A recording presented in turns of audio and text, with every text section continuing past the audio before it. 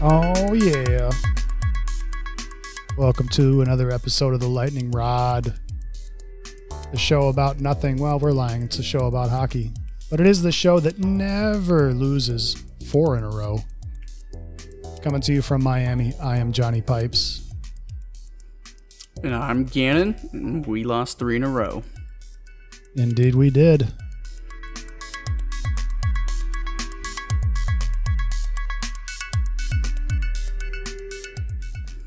But the important thing is we did not lose 4. I think it was the first time we've lost 3 in a row in a couple of years in regulation. Yes, it was not a good week, not a good time, but before we get into the depressing part, well, let's call it triumph and tragedy, or tragedy and triumph. There was just a little bit more tragedy than there was triumph. But in order for you to triumph over your fear of talking to us, you can call us at 727-416-0613 and leave us a voicemail. We'll play it on the show. You can email us also if you want at thelightningrod1@protonmail.com. That's the number 1. Or you can hit us up on Twitter at lightningrodpod.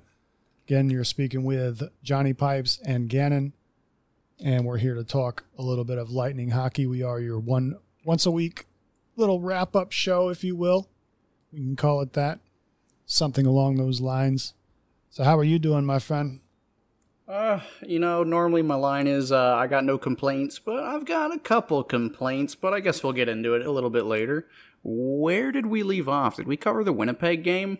We did. That was the last game we talked about. The next game was the rematch of the 2004 Stanley Cup Finals, and, I guess Calgary can come away a little bit happier. Mm-hmm. Maybe that's a justification for them. I don't know. That was a flat, and ugly game, my friend. It was. But, at least we've got the ability to fall back on that. Calgary is a shit-hot team right now. They've got my vote for coming out of the Pacific Division. They look like they're the... Are they in the Pacific or they're the... Yeah, they're Pacific.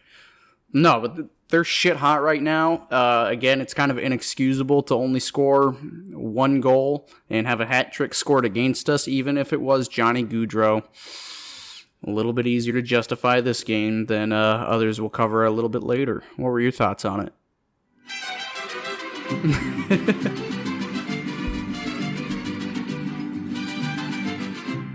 Generally, that's only reserved for when a Bolt scores a hat trick, but I haven't played it in so long that I just wanted to dust it off, But I don't hate Johnny Gaudreau. He's American. He is American, right? Yeah, he's from Jersey. Yeah, I don't hate the guy. I don't hate the Flames. I got nothing really against him. I guess for Canadian teams, they're them and the Canucks I'm okay with. That was not a good showing. I tried to wash it from my mind with alcohol. Didn't really work all that well. They just, something about this trip, I don't know if they just weren't prepared. Like they just are, I guess we'll see what happens when we get home and start playing again. Now, we do have a game tonight to finish out this road trip against the Kraken in Seattle, and it's funny because I'm on a little mini vacation here. I took today, tomorrow, and Friday off from work. And the reason I actually initially only took Thursday and Friday off because I wanted to watch the first 2 days of the tournament. I actually watched the first 4 days of the tournament, which is like the best 4 days of sports all year. But I was like, oh yeah, so Seattle's, we're playing in Seattle. It's a 10 o'clock game, so I'll take Wednesday off too, because my stupid ass Northwest schedule I can't understand, and so there was no game last night. The game is tonight, so I took today off for no reason. So that's why I'm having a beer right now. Enjoy yourself. I am. I mean, I'll take a day off anyways, but I was really expecting to stay up and watch 3 hours of hockey last night, and I did not. I listened to classical music for 3 hours and played video games. With that, I think it was the Oilers game. Yeah, that was on Saturday. Or when did the time change? Was it Saturday? So time changes are always Sunday or Saturday night into Sunday morning. Okay. So yeah, it was the Oilers game, and I got to wake up early in the morning, and I stayed up till when did the game end? Let's say 1, and I can't go to bed directly after a game. I'm all amped up, so I went to bed. Let's say 1:30 or 2. I got to be up at 6. Nobody told me the time was changing. I didn't know I had to learn that for myself, so I got shorted an hour of sleep while also staying up late for the game to watch a pathetic shelling of a loss. So I lost hard this weekend. Yeah, and we lost both games by the same score, 4-1. Not good scores. Not good scores. No. Again, the Flames one is a little bit more justifiable. I think they're a much, much better team than the Oilers are. That 4-1 loss to the Oilers, I've got a few things to say.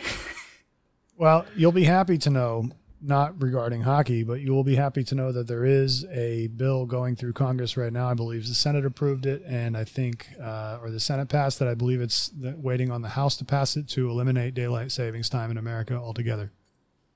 I'd be down. I know there's a couple states that don't do it. Yeah, so it's going to be gone. I don't think the reasoning to have it in America anymore is sound. So yeah. Hopefully it's done. No more wacky sleep. Doesn't matter so much for people that work Monday through Friday, but if you work like on a weekend, it sucks. Fucked me up. Yeah, it'll do it. It'll do it. See, my main hobby other than this thing is, boating, and obviously you want to go boating while it's bright out. So, and most of the time I'm going after work. I get off at 5, so the more daylight I have, the better. But on these cold mornings, I kind of do want it to be bright, but enough of that. Yep. So you have anything left to say about the Flames game here? So there was 4-1. We lost. We had 1, 2, 3, 4, 5 penalties. 2-1 Steven Stamkos for roughing. Well, I have it listed twice. It looks like the same penalty. How many times are you ever going to see a penalty of Steven Stamkos for roughing? I'm going to assume that's the first this season and probably going to be the last for, I'd say, probably the next season. There was also a roughing penalty from 44, that's me. Jan Ruda. Jan Ruda as well. And what other penalties we got? A high stick from Palat at the beginning of the game, a hooking from Sergachev in the 35 seconds into the first period, a hooking call on Mikhail Sergachev. 35 seconds in. That's got to be a record. I'm trying to think. No, I can't think of a penalty that happened quicker. That was also this game. The Flames game was also the return of Bogo, I believe. That was his first game back. Am I correct? Yes, you are. Yeah, that got a -1 for his troubles. Yeah, honestly, he looked all right for missing, a month and a half or so. Some pretty, dogged games. I thought he looked all right, out of place a couple of times, but nothing to really, that really stood out to me.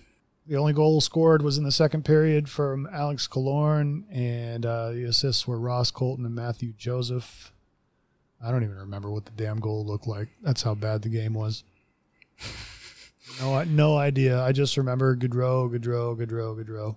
Mm-hmm. All those goals, or the first 2 of the hat trick he scored were below the goal line, bank shots off of Vasilevsky, which, super creative, and it's getting a lot more prominent in the NHL. Players starting to do that bank shot.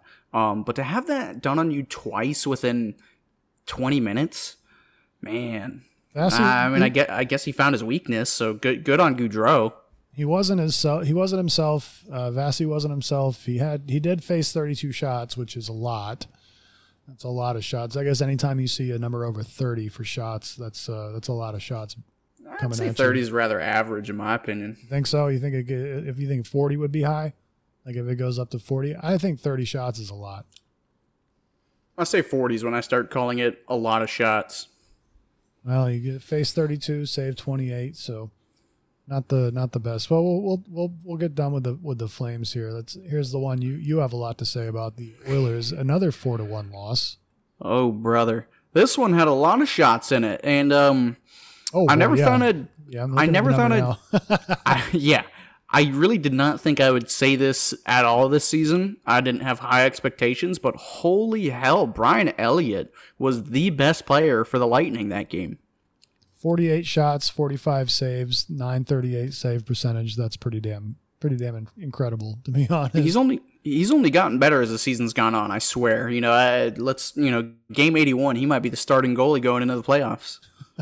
I'm kidding, by the way. Yeah, let's not jinx this, okay? The last thing we want going into the playoffs is Vasi sitting on the bench. And that's the last thing God. Vasi wants to. Well, in 2018, when the Capitals won the cup, they started Philip Grubauer for the first 2 games of the playoffs because Braden Holtby, and I'm not saying this is going to happen or we're on pace for this to happen, but Braden Holtby, he wasn't playing his best hockey. And then, so their backup, Philip Grubauer, now with the Kraken, he started the first 2 games, and I don't think he did. No, he did not do well. I think he lost both games. And then Holtby, he had the crease for the rest of the playoffs, and he was white hot and couldn't get anything past him. We know, unfortunately. That's right. I remember the final game of that series when I tried to get rid of the jinx by changing my jersey during an intermission. Oh man, that I think it was that game 7 when Gord he fanned on that empty net that would have tied it up. All the hope just left my body at that point. I think it was game 7. It was either game 6 or game 7, both equally as crucial at that point.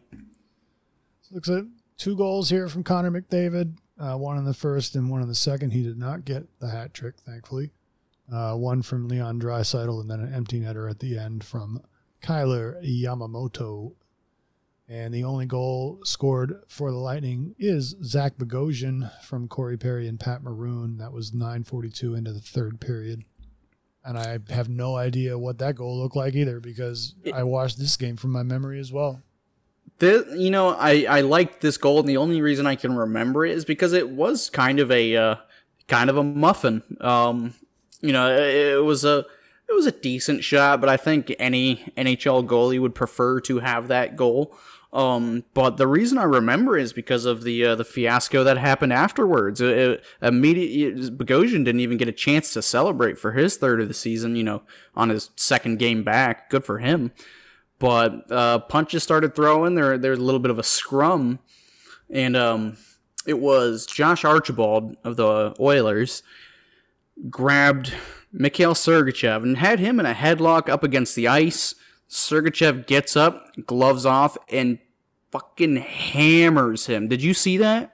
I saw him in the box. I think at this point in time I had just tuned out, to be honest. It's the only entertaining part of that game. Like, if we have a pretty bad loss, I typically will not rewatch any part of that game. I won't watch the goals that were posted afterwards, even if we scored some.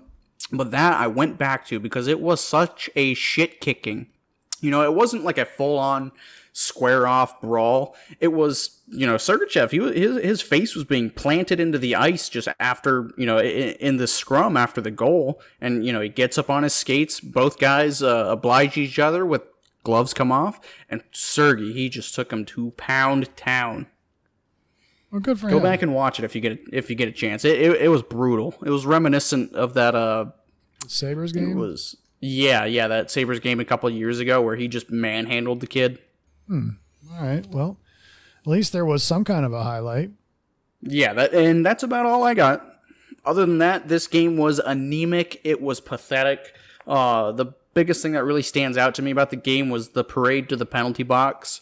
I believe we had 7 penalties on us. Yeah, 7 penalties. There were some shoddy calls, in my opinion. I don't know if you caught the phantom elbow Victor Hedman gave McDavid. Oh, did he get a Crosby call? He got a Crosby call. It was a body check. It was clean. Hedman being 6'5", 6'6". Obviously, your arms are going to ride a little bit higher, and you don't see Hedman throwing the body around a whole lot either. And he knocked McDavid off of his feet. It wasn't a huge hit or anything like that, but it was enough to knock him off of his feet. But if anything, his elbow, it was close to his head. High chest area. But it was as clean of a check as possible. It was just, the refs got a bad look at it. he got 2 minutes for it, and I think they ended up scoring on that one.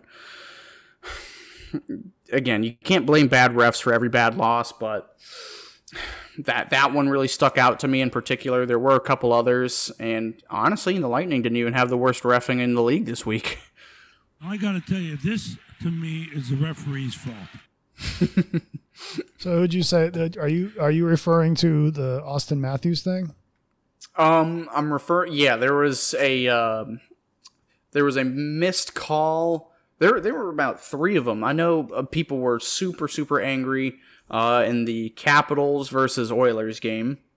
Oilers ended up winning that in overtime, but there was a missed call or a bad call or something that led to the Capitals tying it up, sending it to overtime.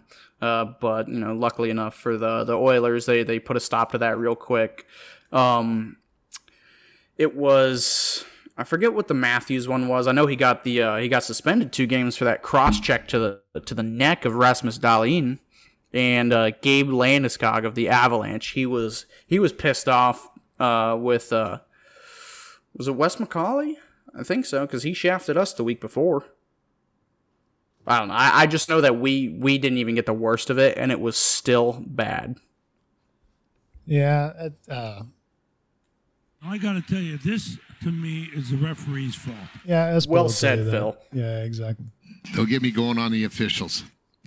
Yeah, and there's a Bobby the Chief Taylor there for you as well. Oh, man. Yeah, but, 7 penalties, I'll say 5 of them were deserved. Even still, 5 penalties is way too much. I know the Oilers took 4. And right now, the biggest glaring issue to me is the power play. We are 0 for 14, I think, on this road trip. It'll come back around. I think when they get home and start sleeping in their own bed again, they'll be fine.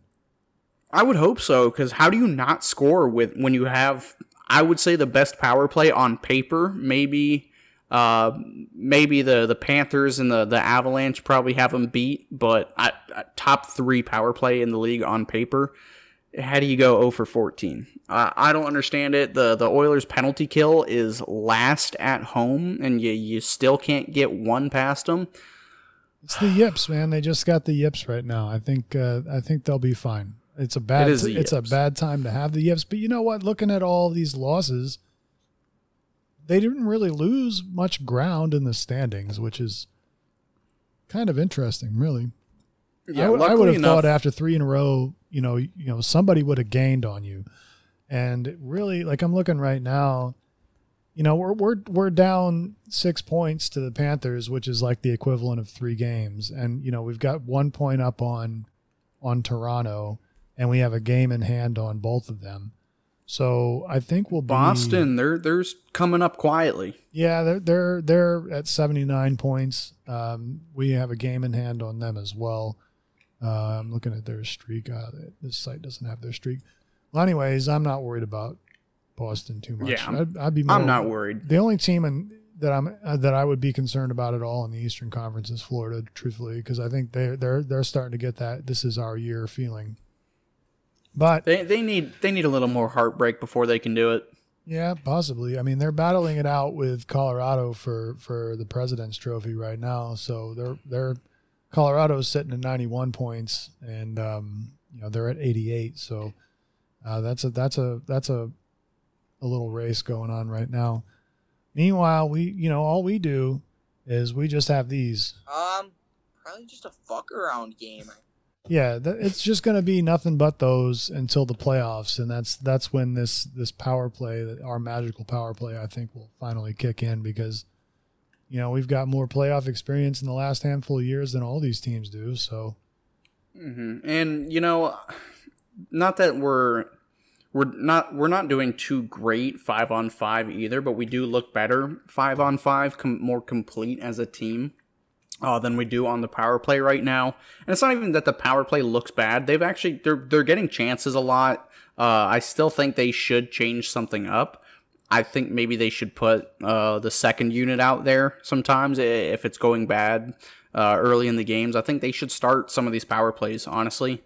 And if you're starting unit number 2, you're kind of, as the defensive team, the penalty killing team, you're kind of thinking, they're not as dangerous as power play one with, the two-headed monster of Stamkos and Kucherov on the wings there. And I think teams may get a little complacent, and you try to, if you got good possession time, try to squeak in, get Hedman out there, switch off with Sergachev, and one by one, just try to do a mini sleuthy line change, kind of catch them off balance, and they don't have their, top penalty killers on with them. It's something I would like to see, but again, I'm not in charge, and John Cooper is a whole hell of a lot smarter than I am. Don't sell yourself short, but yeah, you're right. He's a lot smarter than you. Oh, be so humble. Yeah, I'm looking at this whole list of power plays here. They've got Jan Ruda got back-to-back penalties in the second period. So, 44, that's me. Play it twice. A roughing and a tripping. That's a whole bunch. We only had we shot 32 times. Brian Elliott had 48. He is 45 out of 48. So I see what you mean about, I still think 32 is a lot of shots, but 48 is an exorbitant amount of shots. It's crazy. They're just peppering you at that point. Mm-hmm. So he was great that game. Again, he's only getting better every game he plays. Obviously he's not going to have a performance like this, even if he did let in, was that fourth goal an empty net goal? I believe so. I think it was. We'll pretend it is, but 3 goals on 49 shots, or 48, however many it was. What a stellar performance from Brian Elliott. He gets my crown for the week. That's good. It's nice to have a solid backup and one that's getting a groove. Yes, the last goal was an empty netter at 17:46, so there was quite a bit of time with him out. That was the Yamamoto goal. So. Mm-hmm. Yeah, I don't like. I find solace in knowing that I don't have to worry if McElhinney's in net, or Louis Domingue for that matter. At that or Max Legacy, Maxime. Max Legacy. I don't worry if Elliott's in net. I feel like the team plays better in front of him. I know I've said this before, but I genuinely think the team plays better in front of him. Not this game. He had to bail him out. He lived a day of Vasilevsky's life, bailing the team out constantly. Now that was the Oilers game. So that was the second night of a back-to-back, or no, the first night of a back-to-back. And the second night of a back-to-back was against the Vancouver Canucks. In comes the triumph after the X amount of tragedy that we had. This was a 2-1 victory, not without its controversy as well. The goals coming from Hedman and Colton in the first period, both within roughly about the first 5 minutes, and then nothing happened until the third period. Not a lot of penalties in this one, and definitely some controversy at the end, or at least if you were to listen to Reddit, there's a bunch of controversy. Probably not to normal people, but Reddit's a cesspool. No, this game they came out strong. I haven't seen them play like that, and I'll say over a month, if not more. They came out strong. They looked the best they have on this entire road trip. I wish they could have sustained it, and a lot of it was due to Vancouver's poor play early. I wish they could have sustained it, but it was a good change, from coming out so weak constantly to coming out strong like that. I was happy to see it. So you're right. There was some controversy in this game for both sides, I'd argue. Fassi does not lose that many games in a row. He doesn't lose. He won't do it. He's just not. He's not going to let it happen. Hell no. No, he's not going to let it happen. I would imagine too that a lot of these Russian guys are probably having a lot of extra pressure on them right now for external reasons not related to hockey. So it probably would be a very difficult thing to do playing hockey as a Russian right now with all eyes on you. Did you see what Dan Milstein said? I don't even know who Dan Milstein is. That's Nikita Kucherov's agent. I'm not sure if he's with Sergachev or Vasilevsky, but I know he pretty much tenures all the Russians, and he said something about players are having to take out measures of like extra protection. He made his own PSA saying like separate the man Putin from these Russian athletes. Especially if they're not like vocal about it as well. Just they're getting death threats daily. I would hate to find out if it was anybody in our fan base sending death threats to Kucherov. I wouldn't be surprised if it was some still salty Canadians fans. But that's just so unnecessary. They don't have to be dealing with this shit right now, and it probably is weighing on them. Yeah, it's in the back of their mind, if not the forefront of their mind. I mean, we're not a political show by any stretch of the imagination, but just separate these guys. They play a sport in the U.S. They're more Americanized than probably a lot of Americans. And they look at things like, just to give you an example of something I just saw that is just, we're getting into insanity range at this point. Medvedev, who's a professional tennis player, Dmitry, I think his name, Dmitry Medvedev. No, that was the old president. Daniil Medvedev. England's saying, if you don't denounce your president, we're probably not even going to let you play in Wimbledon. And he's like one of the top ranked tennis players. Like he would be a favorite in the tournament. And they're saying we might not even let you come in and play if you don't. Now, we're not a political show. We're going to wax political here for maybe about 30 seconds, but I'm just going to tell you that, like, if I may or may not agree with anything our government does, but if I'm in a foreign country and I'm being grilled and I'm being told like, hey, you need to denounce your leader, like, I'm probably not going to do it. Whether I agree with him or don't agree with him, I could hate his guts, but I'm not going to do it because you know what? That's my home. Like, I'm not going to do it. Yeah. So, and why does it matter? Exactly. Like, you could say, hey, I think this sucks, but it has nothing to do with the fact that I'm really good at tennis and I want to come in and play tennis. This has got nothing to do with me. So I would imagine that for these Russian players that we have, they're just, because a lot of them probably have, if not all of them, family that are still there, and so absolutely they have to worry about them.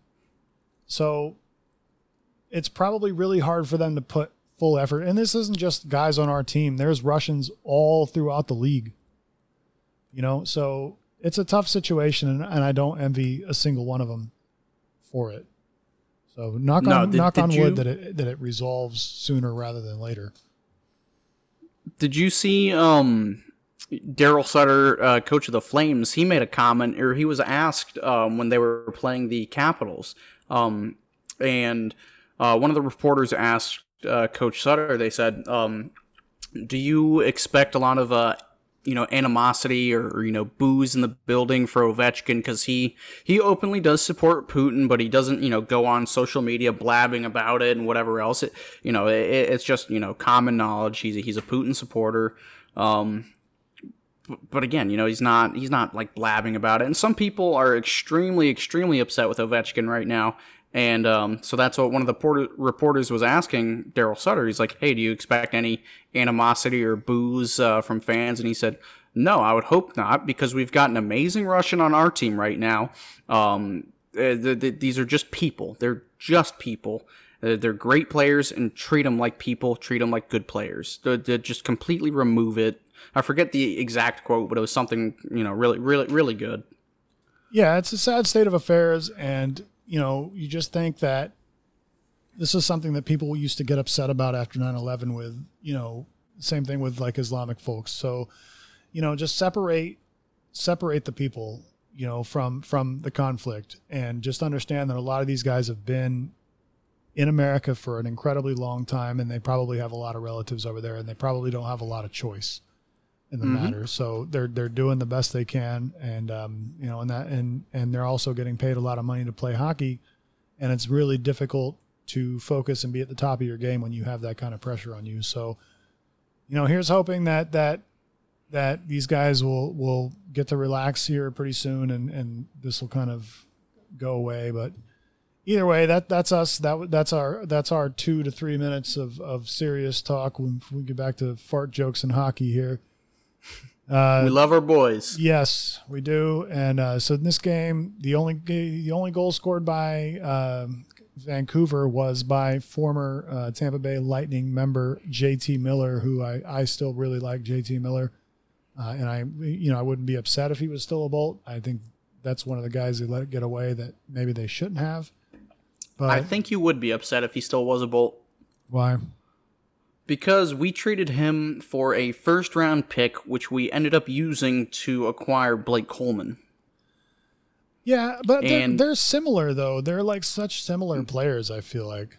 They are. JT Miller, he's a prick to play against. We saw that here in Tampa for a short while. I wish he was with the team, but, hindsight is 2020. I think the right move was made. I was a huge Blake Coleman fan. I remember when we traded for him, I went on my NHL video games and I put him on my team and everything because I was a huge fan before he was a Bolt, just because I knew he was, again, a prick to play against, playoff style player, and every goal he scored was a highlight reel goal. I will say that JT Miller, he is a much better offensive player, and he's still a gritty bastard to play against, as we saw, unfortunately, tonight. But, yeah, you're kind of splitting hairs at that point. I'm just happy, Blake Coleman, he served his time with us, and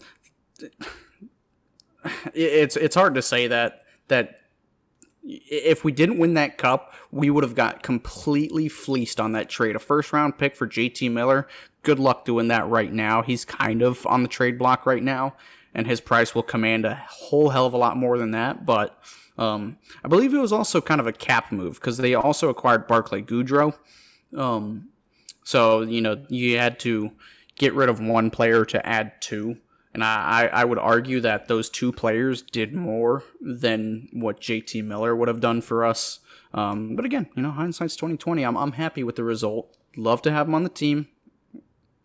Well, there was a good minute after that trade for the first few weeks of it where he was outperforming Ryan McDonough. Like he was he was the sleeper, like thrown in like the deal sweetener. That the Rangers were even like, why would we do that? And I think one of the reasons why they got him, if I remember correctly, was because he was incredibly good at faceoffs. And he ended up being very, very good, like doing more. It took McDonough a good while to get a groove on our team. I mean, he's amazing now, but at the beginning, he wasn't really there. Mm-hmm. And JT was going crazy. After that trade was made, I forget what the stat was. It was he had either 18 points in 19 games or 19 points in 18 games. Either or, you're, again, splitting hairs at that point. He's damn near a point per game. And yeah, that was, again, it was kind of the throw in on that deal. Looking at Coleman's stats so far this year, he's got 28 points, so 13 goals and 15 assists. Let's compare him to JT Miller so far this year has 24 goals and 49 assists. He's got 73 points. Holy smokes. Yeah, bro, he's the best player on Vancouver, so hands down. 73 against 28. Holy shit. Well, that's quite the difference. Again, it also, kind of comes into like where, it was, I'm not going to say that JT Miller didn't fit in anywhere, but you saw him on, 3 different lines, and it was different every game. Whereas Blake Coleman, you knew where he was going to be, and you knew who he was playing with on a line. A little bit more stability, I guess you can call it, but again, I'd love to have JT Miller, but they're just different types of players. But hey, did JT Miller score any Superman style goals? I don't think so. No, he did not. You are correct in that. So, +1 to Coleman for sure. For sure. But yeah, he scored the only goal for Vancouver. There was some controversy in the game, as we said earlier, part of which was the goal that he scored very easily could have been called an icing. And I think a lot of people were upset that it was not called an icing because I don't know who was running back for us, but they quit on the play because they assumed it was Eric Chernak. So he held up because he assumed it was going to be called, and then they called it off at the last minute. And the way that current icing works, they changed it back in the mid-2000s. We have what's called hybrid icing. What happened before hybrid icing, it was whoever gets to the puck first on an icing, gets the call. But there were too many injuries. Players were coming in full speed. You got somebody right behind you. People were getting tripped into the boards or boarded or charged. Just too many injuries with that. So they changed to the hybrid icing rule, which it's the first player to get to the face-off hash marks there to avoid, getting, full speed close to the boards like that, to avoid the injuries. And under the hybrid icing rules, Erik Cernak was the first person to reach those hash marks. The puck did ring around to, was it? Who was? Yeah, it was Connor Garland. The puck did ring around to Connor Garland, but under the hybrid icing rules, Erik Cernak should have had that, and it should have been a icing in my mind. Argue with me. I could be wrong. Obviously, I'm biased, but that's my opinion. Well, there were a lot of upset people in the cesspool that is Reddit. But then again, this is what happens when we'll talk about this a little bit later when we do our new segment that will debut tonight. But also there was the high stick from Jan Ruda that did not get called because it was a follow through, and there were a lot of upset people about that as well. Well, do you think Bobby the Chief Taylor was upset about it? You never ask a player or a coach the rules. They don't know it. It's a follow-through, you moron. It's been that way since 1940. My favorite part of the entire night. That was so good, man. I love when Chief gets off the rails like that.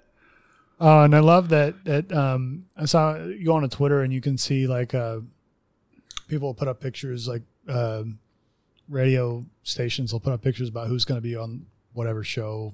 And they had a picture of Bobby the Chief Taylor because he was kind of come on and talk for like a few minutes or whatever. And it was him with his mustache. And it looks ridiculous. Like him and his mustache looks absolutely ridiculous. I'm so used to seeing him without one. So yeah, like same. this like picture is probably like 20 years ago. And so he's rocking his mustache and it looks ridiculous. Oh, brother. Yeah, I like the Chief. It's actually, I don't hear him too often on there. I think it probably helps out a lot that they don't have to travel anymore. Mm-hmm. So now these guys can do it because it was whenever they were traveling, the radio show would travel. Same with the TV guys. It was Kaylee Chelios that would do the color commentary with Dave. And she's the main color commentator now for the Blackhawks. So we heard her. She's on TV. She's the TV person now. Yes. Yeah. So. Okay. Good for her. When we played the Blackhawks last week, it wasn't on ESPN Plus because they considered it a national game, but it was national because it was on the NHL Network. So the ESPN Plus app didn't have it, so I couldn't pick my feed. So I had to watch it on NHL Network, and I had to watch the Chicago feed. Oh. And it's honestly, it wasn't. I've heard worse. There's plenty worse. I like Kaylee. I think she's good. So it was nice to hear her again because I do remember listening to her on the radio with Michigan. The other guy sounds, pretty classic. I do like his enunciations. Like I like his enthusiasm for both teams. Like it's not just for the Blackhawks. Like when Vasi would make like an incredible save because he had that insane night. Where he robbed Patrick Kane and he had those incredible saves, and he was going nuts. Like it's a Chicago guy and he was going nuts. So that was cool to hear. It wasn't like watching a Boston game or something like that. Mm-hmm. So I forget his name. It's Pat something. I don't even remember at this point. But I love him. He's a great play-by-play commentator. I believe he's retiring at the end of this year, but I love the way he calls games. Yeah, they'll probably replace him with someone that sucks. That would be my first guess. Pat Foley, that's his name. Pat Foley. Eddie Olczyk, his color commentary. or before that. I like Edzo. He's a great guy. He was a great player, but I'm not big on him. He's not my favorite color guy. He annoyed the piss out of me throughout every NBC playoff run. Like him, and the only guys that came out of NBC that I was okay with. I like Liam McHugh. He does a really good job now on TNT, being the kind of the ringleader to that circus, the pregame circus. Yeah. He does a good job there, and I always like Keith Jones. I always thought Keith Jones was really good. It's Milbury I didn't care for, and Olczyk, especially like whenever we were playing, and like he would be calling things out that he would swear up and down they were supposed to be penalties. They were nowhere near penalties. He would just say it, and this was for both teams. You know, I hate. Yeah, Eddie Olczyk. He interrupts everybody. Everybody. He just loves to interrupt for things that are completely unnecessary. He's a horse racing guy, and he's just stick to talking about horse racing, and that's it. Like put him in there with whatever Nasty Alukin or whatever the gymnast and the Johnny Weir. Like go have him stick with them. Like just have him sit there and talk about betting on horses and shit. I don't need to be in hockey anymore. Like Keith Jones, he owns property in Ocala. His daughter, she's a horse girl, and they got like a ranch there or something. So he spends the summer down here. So you're saying she looks like a horse? Oh my God, no. Hey, you heard it here first, folks. Gannon thinks Keith Jones' daughter looks like a horse. He called her a horse girl. Oh my God, sorry, Keith. Please let us know at Lightning Rod Pod, or you can call us at 727-416-0613 and let Gannon know that you don't think that she looks like a horse.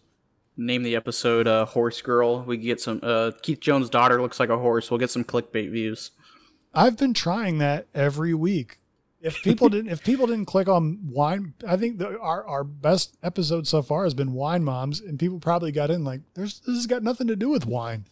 That was my favorite title. You didn't like muffin pizza? I like Wine Moms better. Personal opinion. Oh, so let's move on here. Oh yeah, we have hockey to talk about. Yes, we did win that game 2-1. Next game up is tonight. We are playing against Seattle Kraken at the Climate Pledge Arena, otherwise known as formerly known as the Key Arena. So we'll get to check in on our boy Yanni Gourde and see how he's doing. So, what is a worse arena name? Climate Pledge Arena or Crypto.com Arena? So the Crypto.com Arena is no, this is FTX's down here. FTX is a crypto company because Miami is now considered like the crypto capital of the country. Like it's the mecca for crypto. Yeah, Miami is where all the conferences are being held and everything. And so FTX, which is like the company that I think Tom Brady is shilling for right now. They have FTX Arena, which used to be American Airlines Arena or something like that. Which team has the Crypto.com Arena? It is formerly known as this little tiny arena called the Staples Center. Oh, it's in LA. Mm-hmm. Okay. All right. Well, that sucks for them. Yeah. They changed it like January 1st or something. So like, halfway through the season is weird. Yeah. Hey, if you like crypto, all for you. That's awesome. We do too, to a certain extent. We are on all of your podcasting 2.0 apps. So if you want to give us some Satoshis, please do. But we're not going to, wax knowledgeable on how crypto works because we don't really give a shit, to be honest with you. Yeah, I got nothing against the actual, cryptocurrency or anything like that. I just think Crypto.com Arena is such a bad name. But I can't decide between Climate Pledge Arena. It's so bad when you are so used to calling an arena by a certain name and then it all of a sudden changes and then you got to get used to it again. Like I've lived in Seattle for a while and I'm always used to calling the baseball stadium Safeco. It's Safeco's an insurance company, but you just get to know the place as Safeco. And now it's been T-Mobile Park for like the last 4 or 5 years, and I can't consider it like it's hard to think about as T-Mobile Park because now everything is like pink. It's like that stupid T-Mobile pink. I still hear people calling Amalie Arena the St. Pete Times Forum. Yeah, it was the St. Pete Times Forum and then the Tampa Times Forum and then Amelie. And I didn't even know Amelie was a motor oil company when they took it over. I'm like, I didn't either. I've never heard of them, and I'm like a car guy. Yeah, I've never been to a store and seen Amelie oil. So like, Yeah, I've never bought it for a vehicle.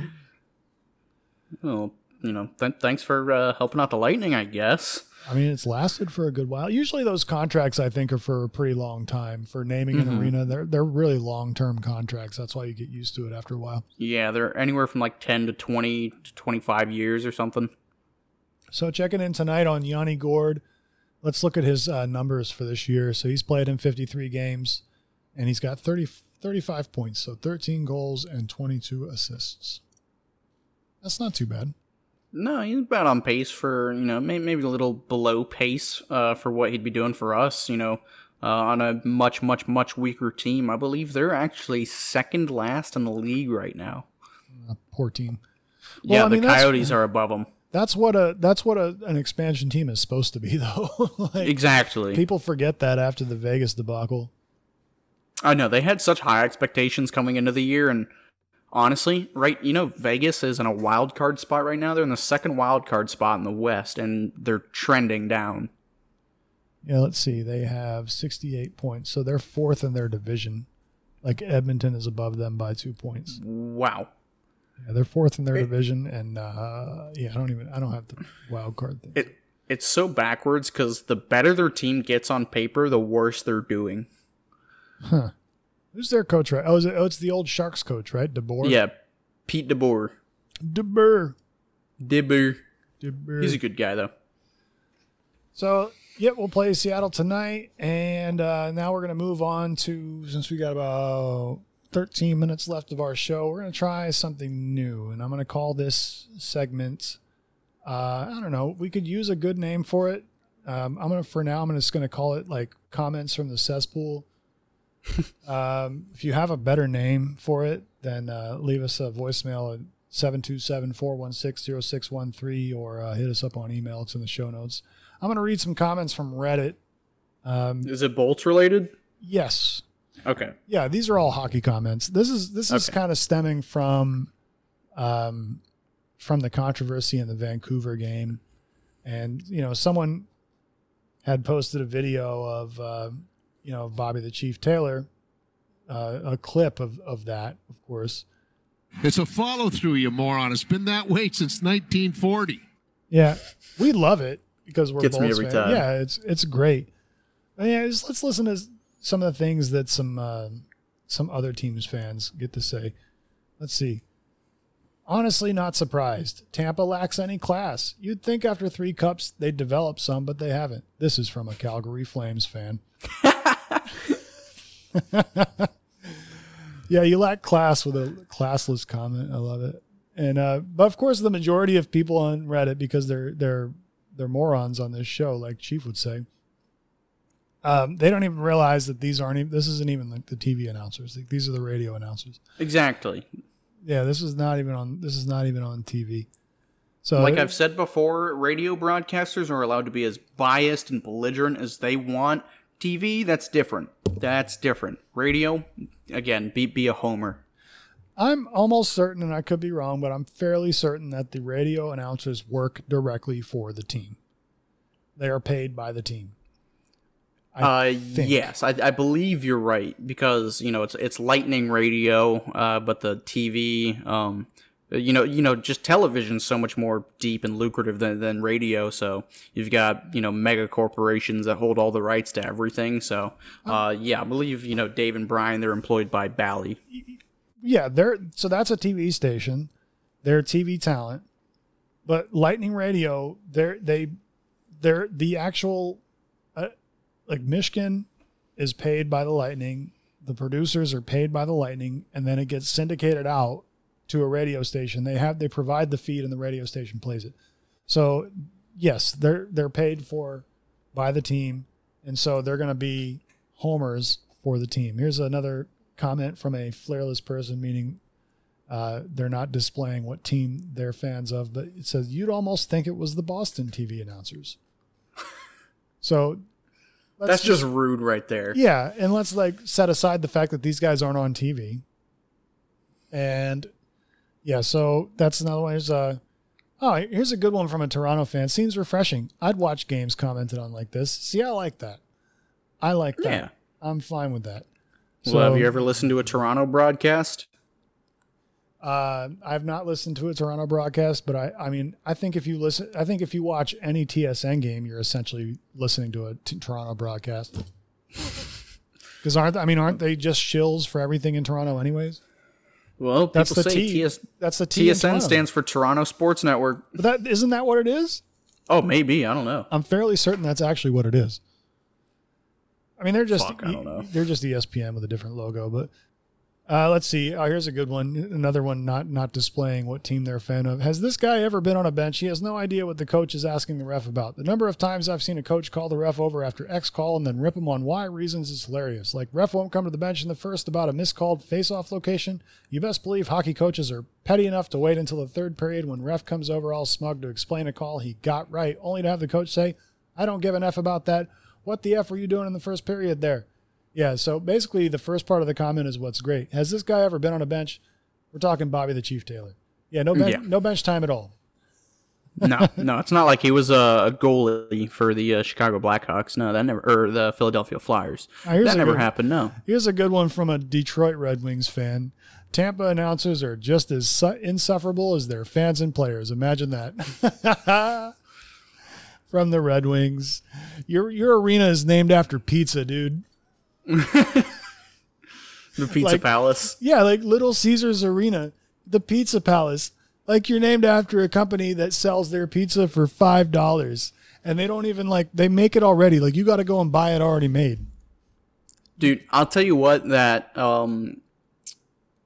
the Detroit broadcasters, Ken Daniels and Mickey Redmond, they are actually some of my favorite non-Lightning broadcast teams in the league. I actually really do like them. They've both been around for forever, and they're guys that'll just shoot the shit in the middle of the broadcast. They're not super uptight like a Sportsnet or TSN broadcast may be. Like, they're loose. They've known each other been doing it for years. I actually really like their broadcast team. But again, this was a radio call.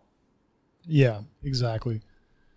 Exactly. But even our guys kind of went after him a little bit, but that's because we have some pretty terrible Reddit fans, to be honest. I'm actually going to post this link on Reddit, and hopefully, none of them listen to this anyways, so who cares? No, they're shitty fans of every team. Yep. I gotta ask you, who's your favorite broadcaster duo, or just play-by-player color that's not with the Lightning or hasn't been? Well, I can't really say much for hockey because honestly, I don't really watch a lot of hockey games outside the Lightning. Okay. But I will say that in general, in sporting in general, my favorite team in all of sports is our TV guys for the Rays. So it's Dwayne Staats and Brian Anderson. Dwayne Staats is, he's got to be close to 70 at this point. He is about as classy a guy as you can get in the booth, and he's very old school. Listening to him is like, watching you really get the history of the game, like listening to him. But then Brian Anderson is like, so it's basically like an Abbott and Costello routine, essentially. Okay. So Dwayne Staats is like the straight guy. He's the older kind of, like, he knows, he's calm. He's very dry. And then Brian Anderson is like the punk rock guy, and he's making jokes about everything. And listening to the two of them go together is brilliant. So that's baseball. And now you listen to a lot more of the announcers when it's baseball because there's so much downtime. It's such a slow game. So you really can get into the announcers a lot more. And so, you think of hockey and like Randorf and how fast he has to go, and how Michigan, how fast they have to go because the puck moves so fast and it's just like nonstop action. So they got to be calling it like crazy. Baseball's so slow, so they have to fill up so much time with talk. Mm-hmm. And so it's a skill in how well you can do that. And so I know people that listen to this show might not watch a lot of baseball, but if you do watch some baseball, like listen to our guys for the Rays because they're brilliant. They are absolutely brilliant. I'll give it a shot now that baseball's back. It is indeed, and you can thank me because I was calling it out on our last show, and then they didn't even come to a deal like less than 8 hours later. Okay, then let me ask you this. If you got to interview or hang out with either Brian Engblom, Bobby the Chief Taylor, or Rick Peckham, who'd you choose? Probably Engblom, because I think I'd identify with him a little bit more. The other two, I'd be worried about, how late are they going to stay up? I think Engblom's a partier. He seems like it. Yeah, that was going to be my answer too. I've loved Brian as long as he's been with the Lightning or Bally or Fox Sports, whatever you want to call it. He's always been my favorite. Rick Peckham, he holds a special place in my heart, but yeah, it's got to be Engblom for me. For sure. Well, we are almost at the 1 hour mark. Let's get ready to wrap this bad boy up. Let's get some other news here real quick. We did talk about baseball coming back. Spring training is about to start here essentially. Well, it's basically already started. They are going to get the full season in, which is amazing. We are also on Freddie Freeman watch. If you are a Tampa Bay Rays fan, as of this moment, he still has not made a decision as to whether or not he's going to sign with Tampa or LA or Boston or San Diego. If he does sign with Tampa, that would be probably the biggest free agent signing that the team has ever made. It's kind of crazy to think that we used to not spend money at all, and now all of a sudden we've gone from giving the biggest contract out that we've ever given to our kid Wander Franco, and possibly signing a former National League MVP to first base. That would just be insane if we did that. So that's some baseball news. Also, in case you've been living under a rock, Tom Brady did decide to come back to the Tampa Bay Buccaneers for another season. I think that's awesome, but I also am a little hesitant, if you will, because I just don't want us to turn into the Green Bay Packers where Brett Favre every single year is going, yeah, I retired. And then, no, I'm not retired. Yeah, I'm retired. No, I'm not. So, hey, great. We're going to be competitive with him on the team. Hopefully Kyle Trask gets to sit behind him and not third string. And that's really all I got to say about that. But we are making some pretty cool free agent moves. For the Bucks, we signed Shaq Mason from the New England Patriots. He's an offensive lineman. He's going to take the place of Ali Marpet, who just retired. And we'll probably draft another offensive lineman in the draft. And we also signed a free agent wide receiver in Russell Gage, who played for the Falcons, and he is also very good. So I heard he's a pretty underrated player. He is. I mean, he was overshadowed by Julio Jones for a couple of years. He played very, very well last year. He's going to be our, WR3. He'll probably be WR2 until Chris Godwin comes back. But he's a damn good player to have for sure. That's not something a Bucs fan should be upset about by any stretch. We did, on the losing front, we lost Jordan Whitehead, who is a safety. He's going to the New York Jets. That sucks. I think that kid's going to be a star in a couple of years. Chasing the money, baby. Can't blame him. Yeah, we're up against it. I mean, I think technically right now we're over the cap. I think they have to be under the cap by this afternoon. Because the new league year starts today, I believe. They're going to do all kinds of creative accounting and all this kind of shit. They do it every year. So I'm not too worried about it, but we are. So it'll be interesting to see what we do in the draft. I think in the first round, we'll probably go for an offensive lineman, hopefully. They should go whoever the best offensive lineman / defensive lineman, one of the two, whichever one is best out of those two. But those are the two things that we need. So that's your Bucs news. And before you wrap, I do have one or two more notes. The Lightning did sign today a college free agent by the name of Declan Carlisle. He's a left-handed defenseman from Merrimack College. Signed him to a 2-year entry-level contract. As of right now, I picture him probably sticking the rest of the year out with his college team, and I'd say sometime next year. Probably is going to report to the ECHL until they can slot him in somewhere in the AHL. Young guy. Apparently he's got some promise to him.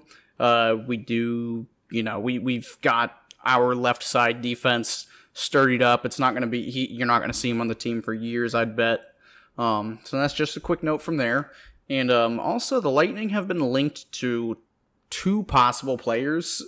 Julian Brisebois is going to be hunting for come the trade deadline, which is March 21st. So Monday. So yeah, I would hope we have some moves coming up, but the players that we've been linked to is Calle Jarnkrok, who we will see tonight playing for the Seattle Kraken. He's great on faceoffs. He's got one of the best faceoff percentages in the league. Really underrated player, kind of stifled right now, playing on a shitty Kraken team. The other one is Vancouver's Tyler Motte, who I know a little bit more about. He scored a beautiful between-the-legs goal on Vasilevsky when we played them at Amalie earlier this season. And he's got a pretty stomachable, I think it's a $1.25 or $1.75 million cap hit. So who knows what we would send in return, but that's per David Pagnotta. He's a trusted insider. He's a writer for the Fourth Period. Really trusted insider. So he's been, said that Tyler Motte linked to Tampa right now.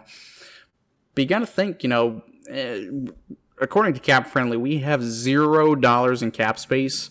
So you have to assume that there's going to be players moving the other way. Otherwise, it's literally impossible to make that move. I really wonder who it's going to be. I've heard people saying Cal Foote, which I'd scream.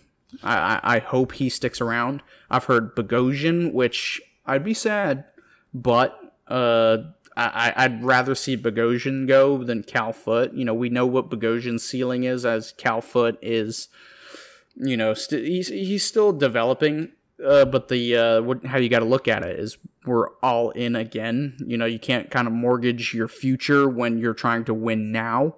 So it honestly does kind of look like Cal Foote, but I'd rather see forwards move. I know Taylor Radish makes league minimum. Same with Boris Kachuk. It all depends on how the deal works out, but I think Tyler Motte, let's focus on him for right now. He is a hell of a player, as we saw against us. I think he only scored that 1 goal. He may have scored another against us, but a wicked underrated player that could slot in perfectly in our bottom 6 somewhere, probably somewhere on that 3rd line. But again, it's about making the money work. Have you heard of Connor Bedard? I have not. He is the next Connor McDavid, supposedly. He's supposed to be better than Connor McDavid. He's shattered his junior records in the CHL by a long shot. He's producing. He has that exceptional status that I was talking about a couple weeks ago. He is Connor McDavid plus, if that's even possible. At least that's what he's being hyped up to be. The kid is unreal. You look up Connor Bedard highlights and he will blow your friggin' mind. But he says that his favorite player in the NHL is Tyler Motte. Which really says something. If the new Wunderkind phenom, to be drafted in the next couple of years is saying his favorite player in the NHL is not Sidney Crosby, Nathan MacKinnon, Kucherov, Vazzy, nobody. It's Tyler friggin' Motte. That tells you something. So that's, if we got him, I would be super, super, super happy. I don't think we should go for something on defense. I think we got 4 solid right-handed guys. Hopefully the left side can stay healthy, because I don't know who would slot in if McDonough, Sergachev, or Hedman, came out. They'd probably put, Foote or Bogosian. They'd slot in well, but no other left-handed guys. So yeah, I would love to see a bottom 6 forward like Tyler Motte or Calle Jarnkrok. But yeah, Tyler Motte, that's who I'm fever dreaming for right now, and I'd love to see that happen. Let's see, he's got 15 points, so 7 goals, 8 assists in 46 games. He's a +5. He averages about 14 minutes per game on ice. So it's not a lot of points, but then again, that's not a really great team. They were struggling for a really long time, so I don't know. Yeah, and he has offensive weapons. I'm not entirely sure, what his strong suits are, but he has an upside. He hasn't reached his potential quite yet. I don't think he's a younger player, and he's been pretty consistent with Vancouver. I know he's never really been in like trade talks until recently, but that is somebody I would just go nuts for. Sweet. Well, here's hoping that they make a good deal, and I would like to not see Cal Foote go. I think he's going to be good at some point. I would like it to be for us. But, the kid's got to have to play first. You got to actually play the kid in order We're all to in. get good. So, anyways, anything else? Anything else before we call it? I think we're done here. Sweet. And you can rambled on long enough. You can call us and leave us a voicemail and call us morons if you want. 727-416-0613. We'll play it on the show. You can email us at thelightningrod1@protonmail.com. That's the number 1. Or you can hit us up on Twitter at lightningrodpod. For Gannon, I am Johnny Pipes. We will catch you again next week. Peace out.